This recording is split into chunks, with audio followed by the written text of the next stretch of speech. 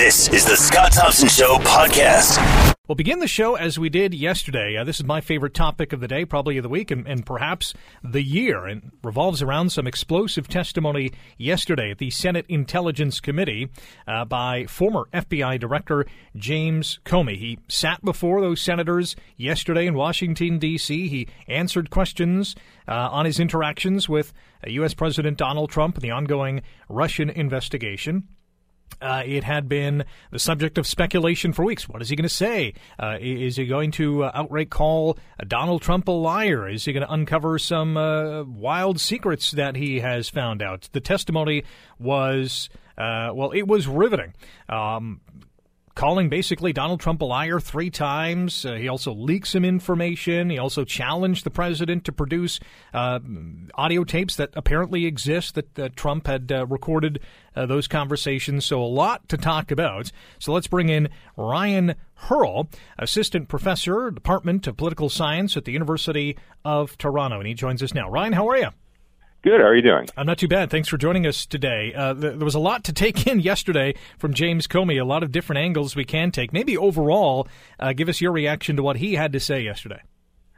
It's hard to know where to begin, but I guess just a couple take-home points. I'd say what seems to be close to the consensus view is that in terms of the claim regarding obstruction of justice by President Trump himself, they're still a little bit short of clear evidence that this occurred. As one senator pointed out, no one's been prosecuted for expressing hope about the outcome of an investigation. So I think on that front, though it's certainly not over, I think Comey did not provide sufficient information to think that a violation of law has occurred. And I think what's important here is that if you're thinking about it in terms of impeachment, a Republican Congress is not going to pursue impeachment unless there is really absolutely clear evidence of legal violation. And I think a second major point that was really quite explosive was the information that there was no ongoing and criminal investigation of Trump regarding the Russian links, and that Comey had provided that information to Trump, and that much of the conflict between the two came from the fact that Comey was not willing to go public with this information. So I think that was one of the more interesting developments, though obviously there was a lot going on. In terms of the obstruction of justice and, Comey not willing to say anything in an open setting, so to speak, did he do that by strategy? I'm not sure what the strategy would be. I mean, you're dealing with a situation where the explicit words used by Trump did not constitute a directive. And indeed, after their conversation, the Flynn investigation continued. Trump didn't raise the matter with Comey again. And what's most important here, I think, is the fact that Comey did not go to his superiors in the Justice Department to raise the concerns, or perhaps most importantly of all, Comey did not resign. If given an improper order, right, by Trump, that is the proper response. And Trump would be in a much more difficult position if, after that initial conversation, Comey had said, I'm resigning, I'm going public with information, or even if he had gone to the Justice Department. So I think that, if you're thinking in strategic terms, Comey was not very strategic at that stage if he really felt that Trump was obstructing justice through his conversations or putting an amount of pressure that amounted to illegal conduct. So what happens now that James Comey's testimony has ended? What are the next steps? I think there's going to be continuing investigations in the Senate. There's still the investigation by Special Prosecutor Robert Mueller about Russian influence in the election and possible connections between the Trump campaign. I think on that front, however, Comey suggested that Trump might be that expectations or assumptions about the connections between Trump and the Russian government or the Trump campaign have been overstated. So I think on that front, Trump came out very well. In terms of Trump's own personal conduct, in terms of the decisions he's made, in terms of his ability to inspire confidence in people who are working for the executive branch, not a very good day for Trump. We're speaking with Ryan Hurl, Assistant Professor, Department of Political Science at the University of Toronto, here on the Scott Thompson Show on AM 900 CHML. Rick in for Scott. I agree with your sentiments in terms of the a Republican Congress not pursuing impeachment. Mm-hmm. But should he be worried? Should Donald Trump be worried? And do you expect senators to ask Trump to release any tapes that he may have? That's an interesting question. I'm not exactly certain what Trump would gain per se from releasing those tapes. You're simply going to have a situation where it's not going to be about the specific words. It will be about tone. I don't know if that could be cleared up by if there was a video that could somehow clear up what happened between them. At this point, I don't think there is any real way to establish in a really objective way what was going on. It's Trump and Comey will both claim that they had different interpretations of their conversation. So I think at this point, particularly given the simple political fact that you're dealing with a Republican Congress, they don't see any evidence of illegality at this stage, and they don't really have much incentive to push it further. I think the only thing that could make this go to a much more difficult stage for the president is if the special prosecutor finds damning information regarding the underlying problem, which is the potential connections between the Trump campaign and the Russians. We heard from Donald Trump's lawyer yesterday, and we hear that Trump's legal team now says it plans to file a complaint early next week that they're going to take issue with Comey's revelation that he asked a friend to pass along notes about his private conversations with Trump to a reporter. Is Comey in some hot water here?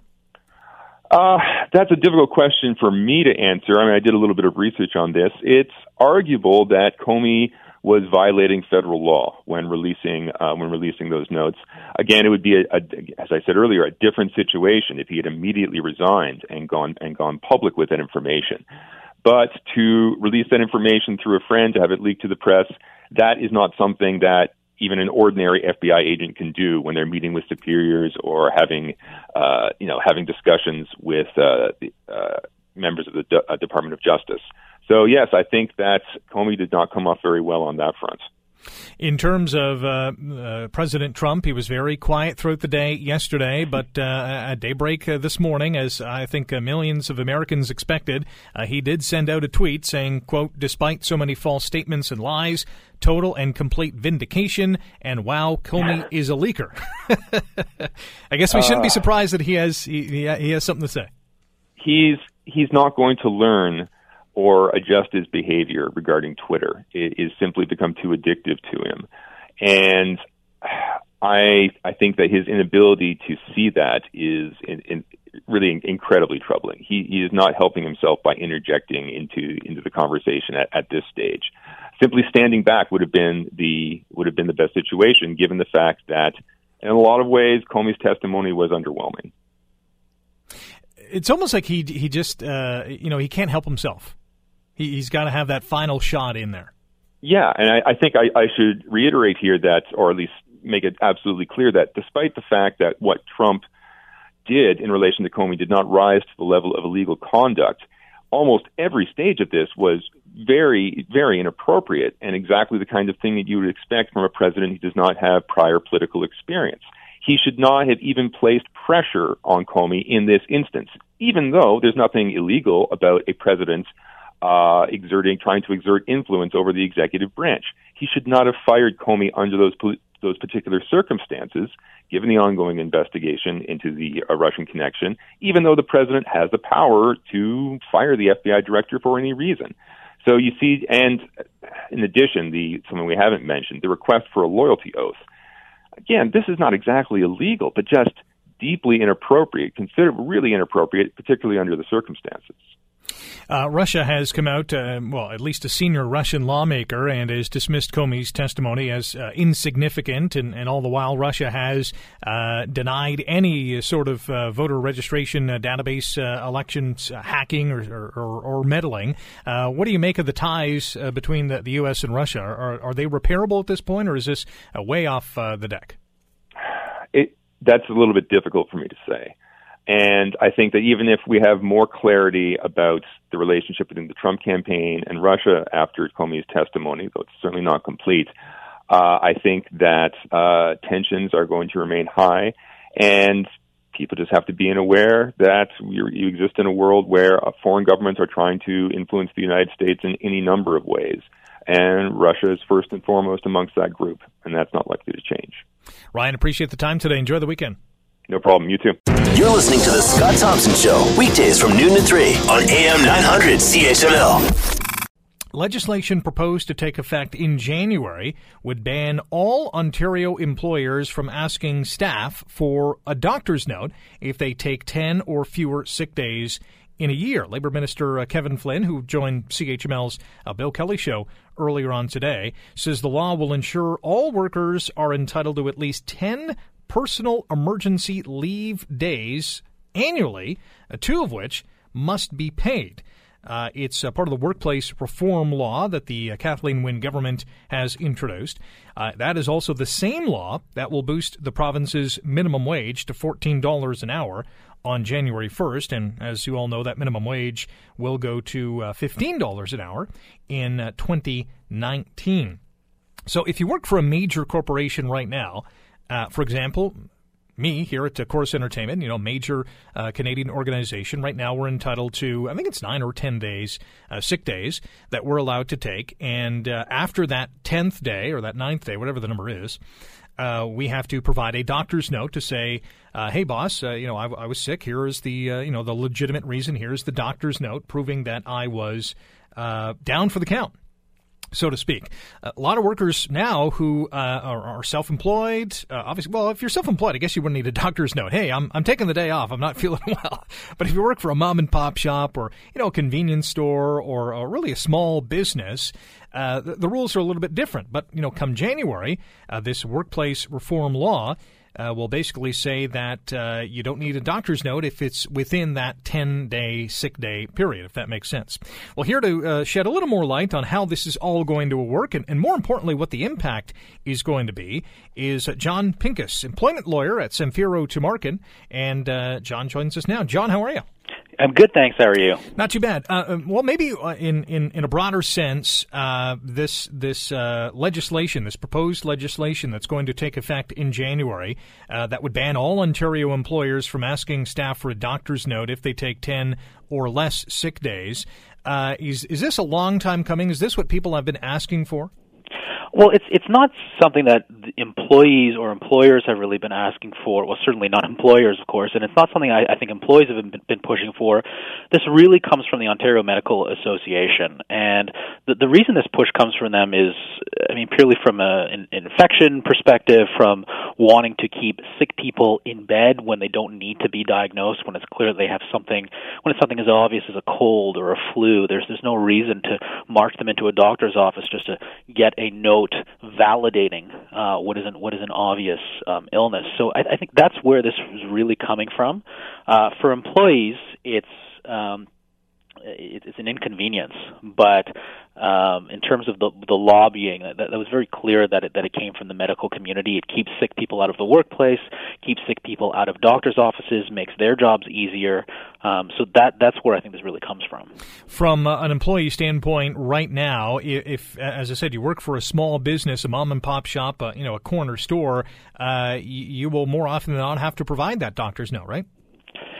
Any employer right now can ask for a doctor's note, big or small, doesn't really make a difference if we're talking about Walmart or the local convenience store.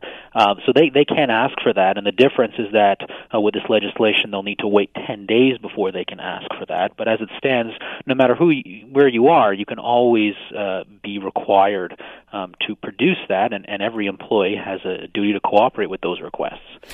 So what kind of impact is this going to have on employers? We'll start with that. I think the impact is going to be fairly minimal because any time that an employee wants to take a sick day, if there's no sick days policy, that's going to be an unpaid leave. So it's not like they're getting a free lunch here.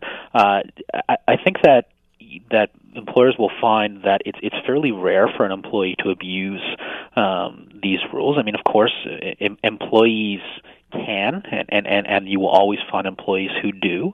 But the reality is that if an employee feels that they have some sort of mental condition, which can be as simple as an anxiety disorder, or if they're really not feeling well, they'll go to a doctor and they're going to get that note. I think this is actually going to help employers at the end of the day, because it will keep sick people out of the workplace, because they don't have to deal with the inconvenience of having to sit in a doctor's office and maybe get even more sick. Instead, they can just take the day off and come back the next day and not have to worry about that. So I do think this is the right move. I think it benefits everyone here. I'm envisioning some workers saying, oh, wow, I can take 10 sick days and not have to provide a doctor's note. I'm going to take advantage of this.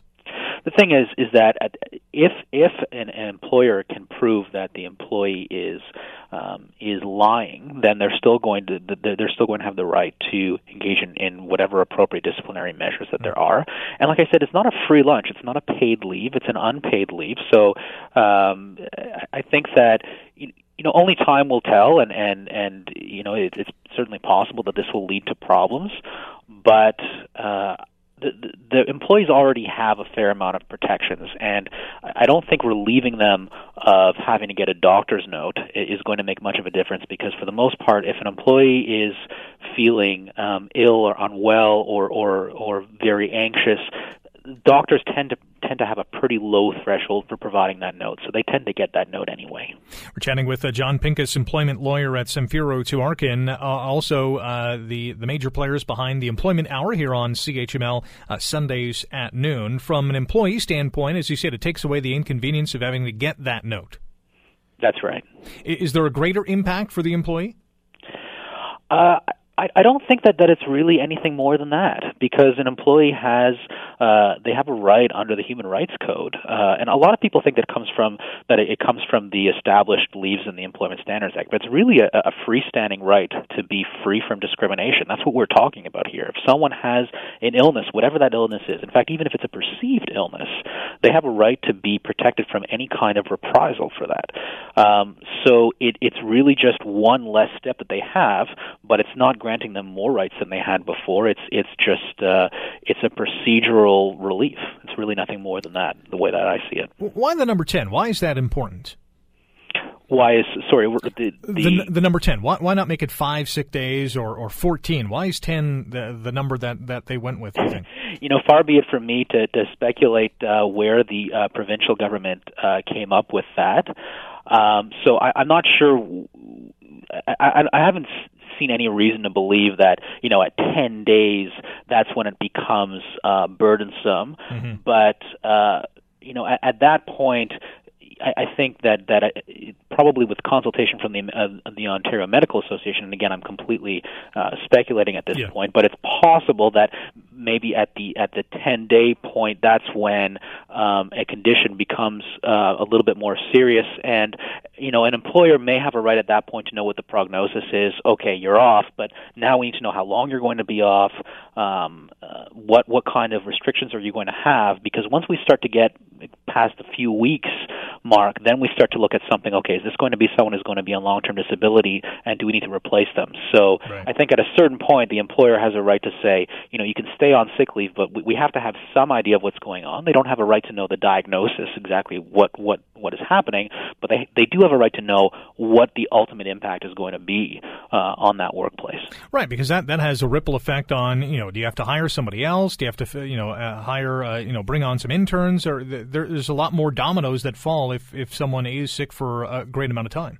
That's right, and that's why I completely agree that there has to be a limit, and I don't know if 10 days is the right the right amount, but I imagine that was done in consultation with the medical community, that basically after that 10-day mark, that's when we may start to look at some more serious, more chronic conditions that may require some adjustments back at the workplace to take into account that this person may not be coming back for a while. Is this new legislation, is it going to have a greater impact on employees who work at smaller businesses or at bigger businesses because they have more employees that they can rely on if someone does go down? For employees, I'm not sure it will have a bigger impact. From employers, it's definitely more difficult. It's a more difficult burden to shoulder for smaller employees. So they could definitely see some impact from this.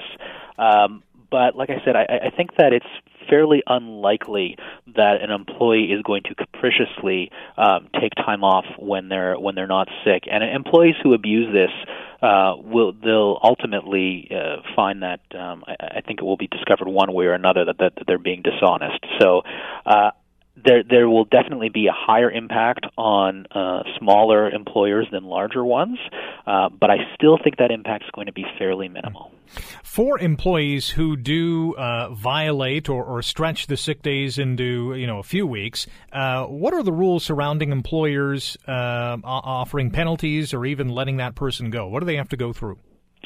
Well, if an employer can prove that one of their employees has been outright dishonest and that it goes to the trust of the relationship, it opens up the door, certainly, for the potential argument that they have cause for dismissal. But it typically has to be something that they can establish is not trivial, and missing a day of work without explanation is very rarely going to be cause for that. Now, if they disappear for weeks or months at a time and it's unexplained, then the employer may have grounds to say that employee's abandoned their job, and they may get out of having to pay them any severance whatsoever. But an employee who misses a day, the employer certainly doesn't have to pay them for that day. But aside from that, there's if they can prove that they've been dishonest, they can definitely start a progressive discipline. But terminating is probably going to be too extreme unless there's already a pattern of dishonesty and that trust is fully eroded by that point. How hard is it to prove? Do you need any kind of physical evidence, or is it just note-taking that goes in the employee's file, or how does that work?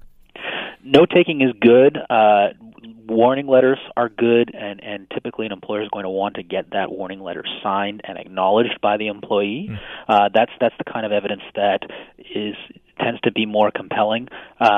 But you don't want a situation where it's going to be a matter of their word against yours. If you're an employer, you want to have this documented as much as possible, and you want to give that employee the opportunity to respond and give their explanation. And if they are constantly doing this, constantly not having an adequate explanation, and constantly lying, then there may be the possibility to assert cause for dismissal, but that's usually inadvisable except in very select situations because the threshold for cause is quite high. Are there very few of these instances, or are you dealing with a lot more of these cases where you guys are?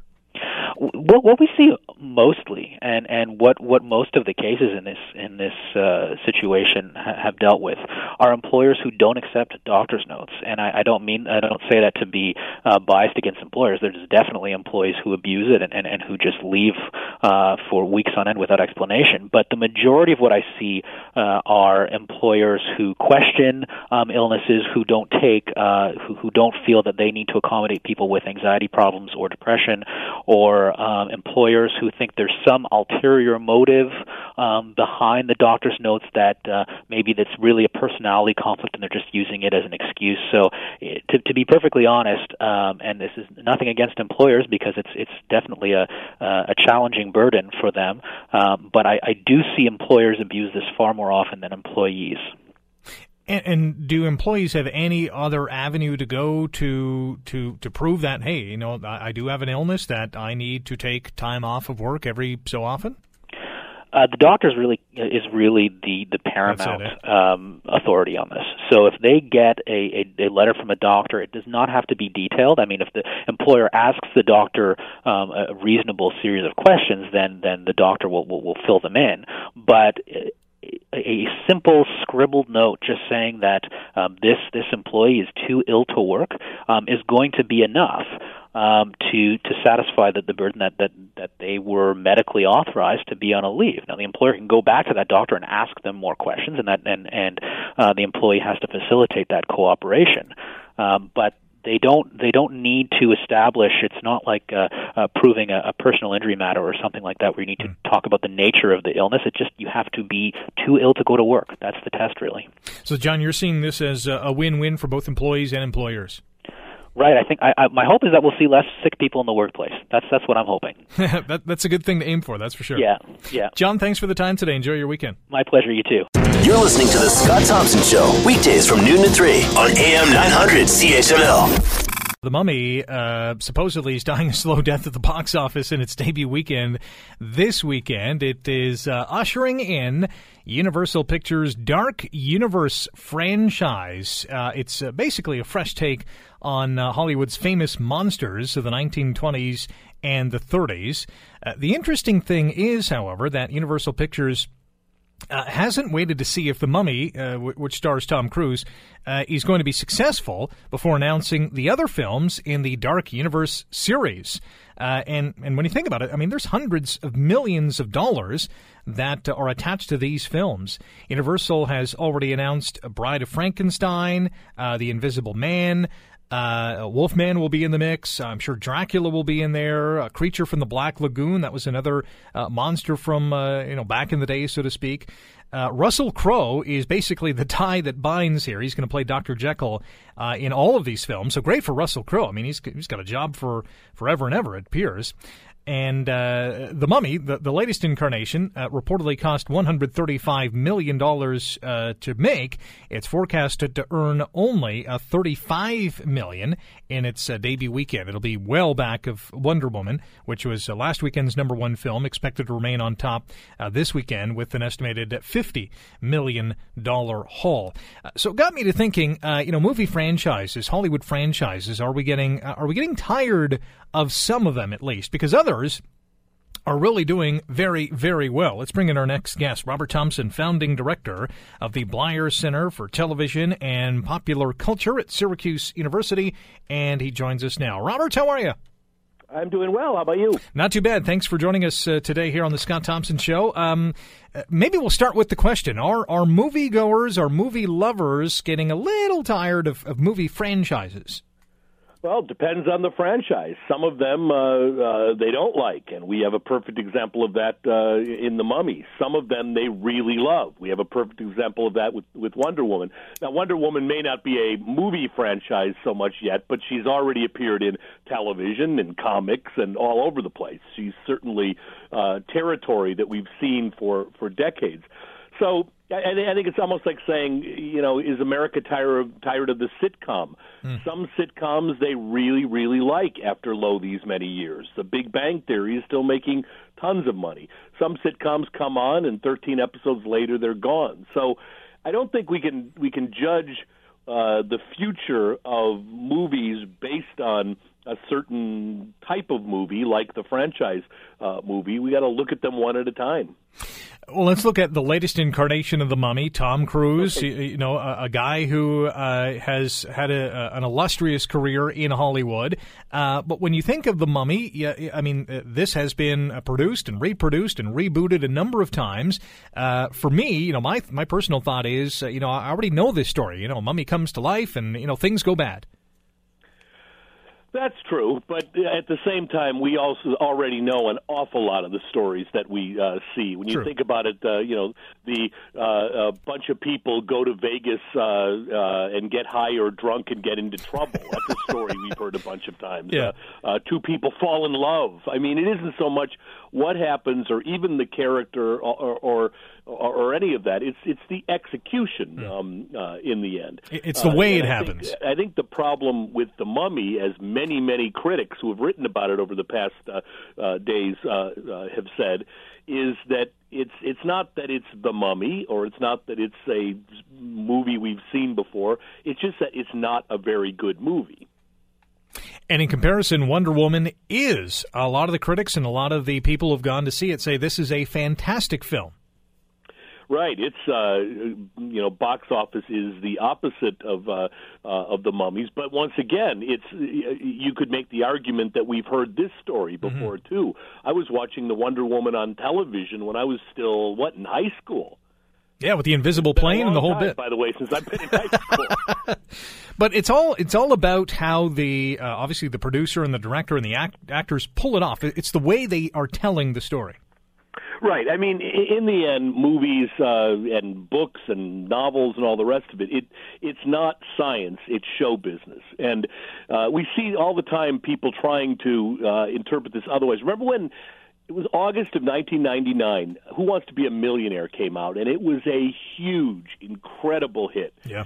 And immediately, every other network tried to start throwing game shows onto primetime. And a couple of them worked, and an awful lot of them didn't. Because the whole point was that Who Wants to Be a Millionaire wasn't a hit because it was a game show. It was a hit for a whole number of different reasons. And I think that's true for any show business type of thing. It's very hard to put these things into formulas. If we could turn this into science, every single movie would be a hit.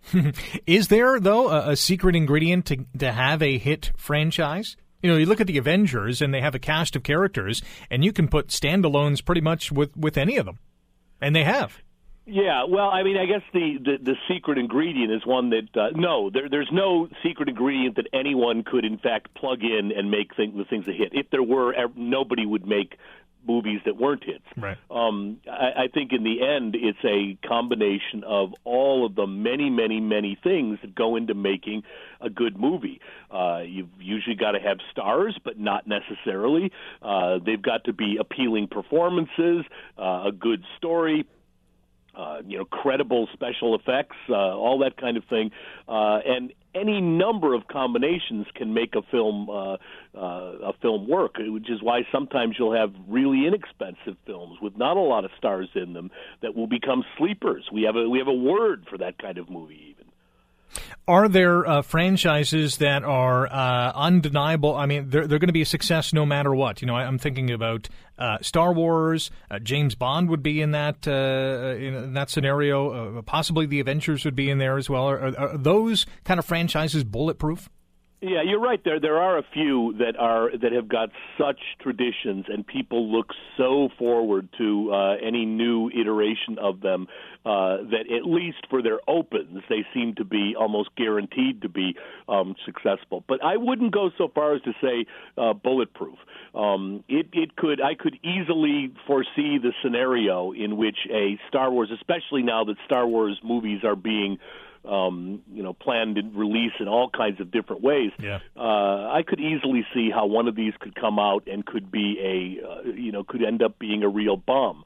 I mean, it's not like you're going to have crickets in the theater of the opening weekend of any Star Wars or Avengers or James Bond film, but people pretty soon find out if a show is a stinker, and I think that's probably the case already with The Mummy. Mm-hmm.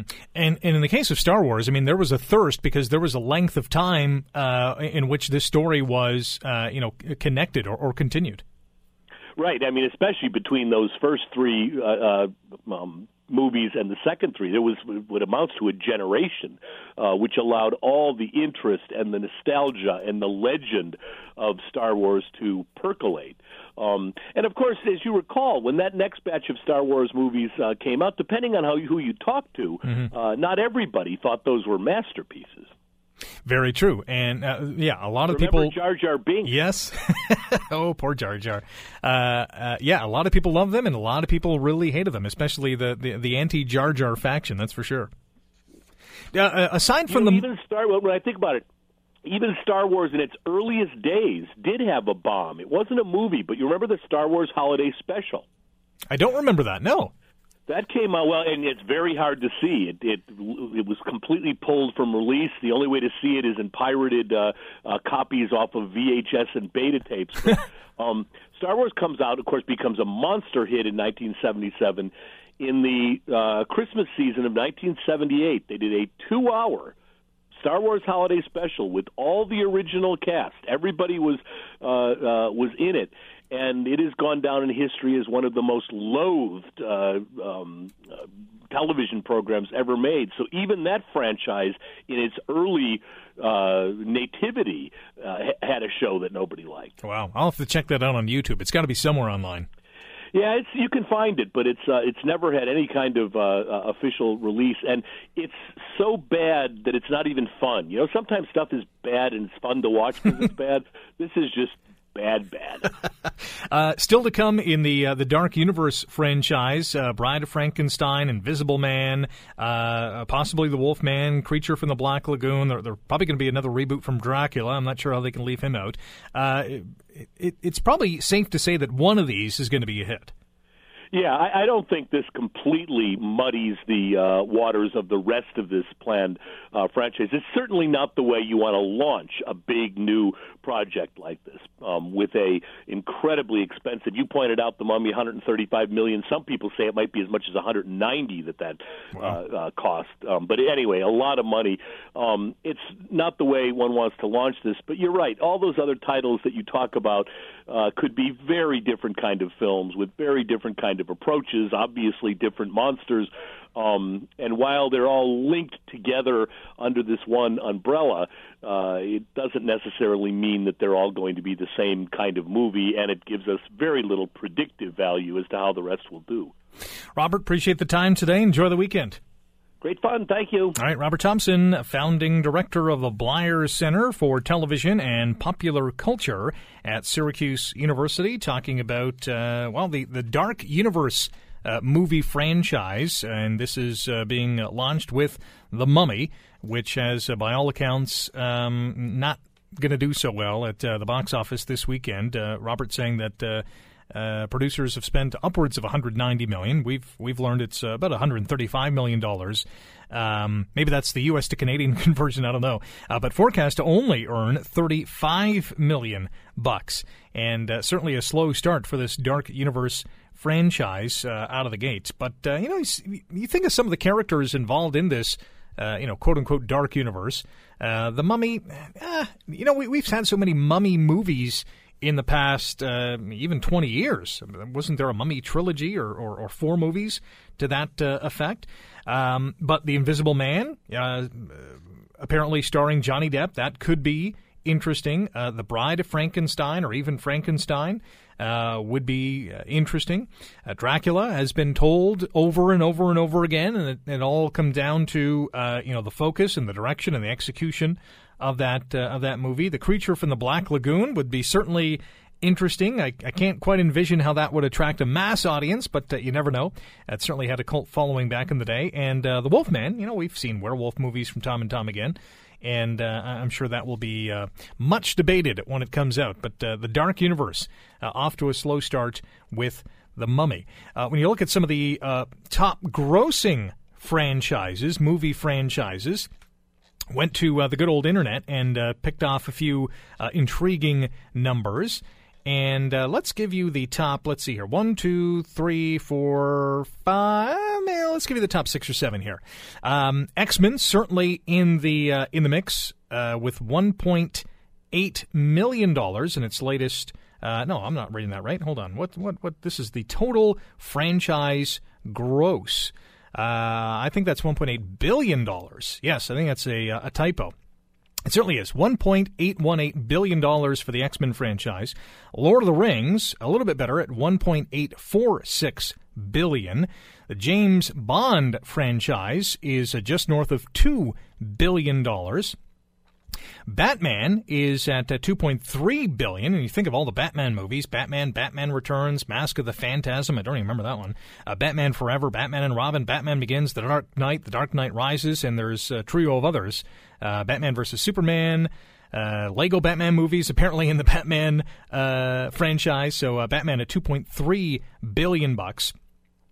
Harry Potter at $2.6 billion, and Star Wars is next at $3.7 billion. That is third most all-time. Marvel's Cinematic Universe, so that encapsulates Iron Man, Incredible Hulk, Thor, Captain America, Guardians of the Galaxy in there, Avengers, Doctor Strange would be in there too. $4.2 billion for Marvel's franchise. And number one on the top grossing domestically movie franchises is, and I was kind of surprised with this, the Pixar Disney animation franchise, which includes a whole host of movies from Toy Story to Monsters, Inc. to Finding Nemo to the Cars trilogy. WALL-E is in there, Inside Out, The Good Dinosaur, Finding Dory. All those movies have generated an amazing amount of money, $4.5 billion. There's 17 movies in the Pixar Disney animation franchise. The Scott Thompson Show, weekdays from noon to 3 on AM 900 CHML.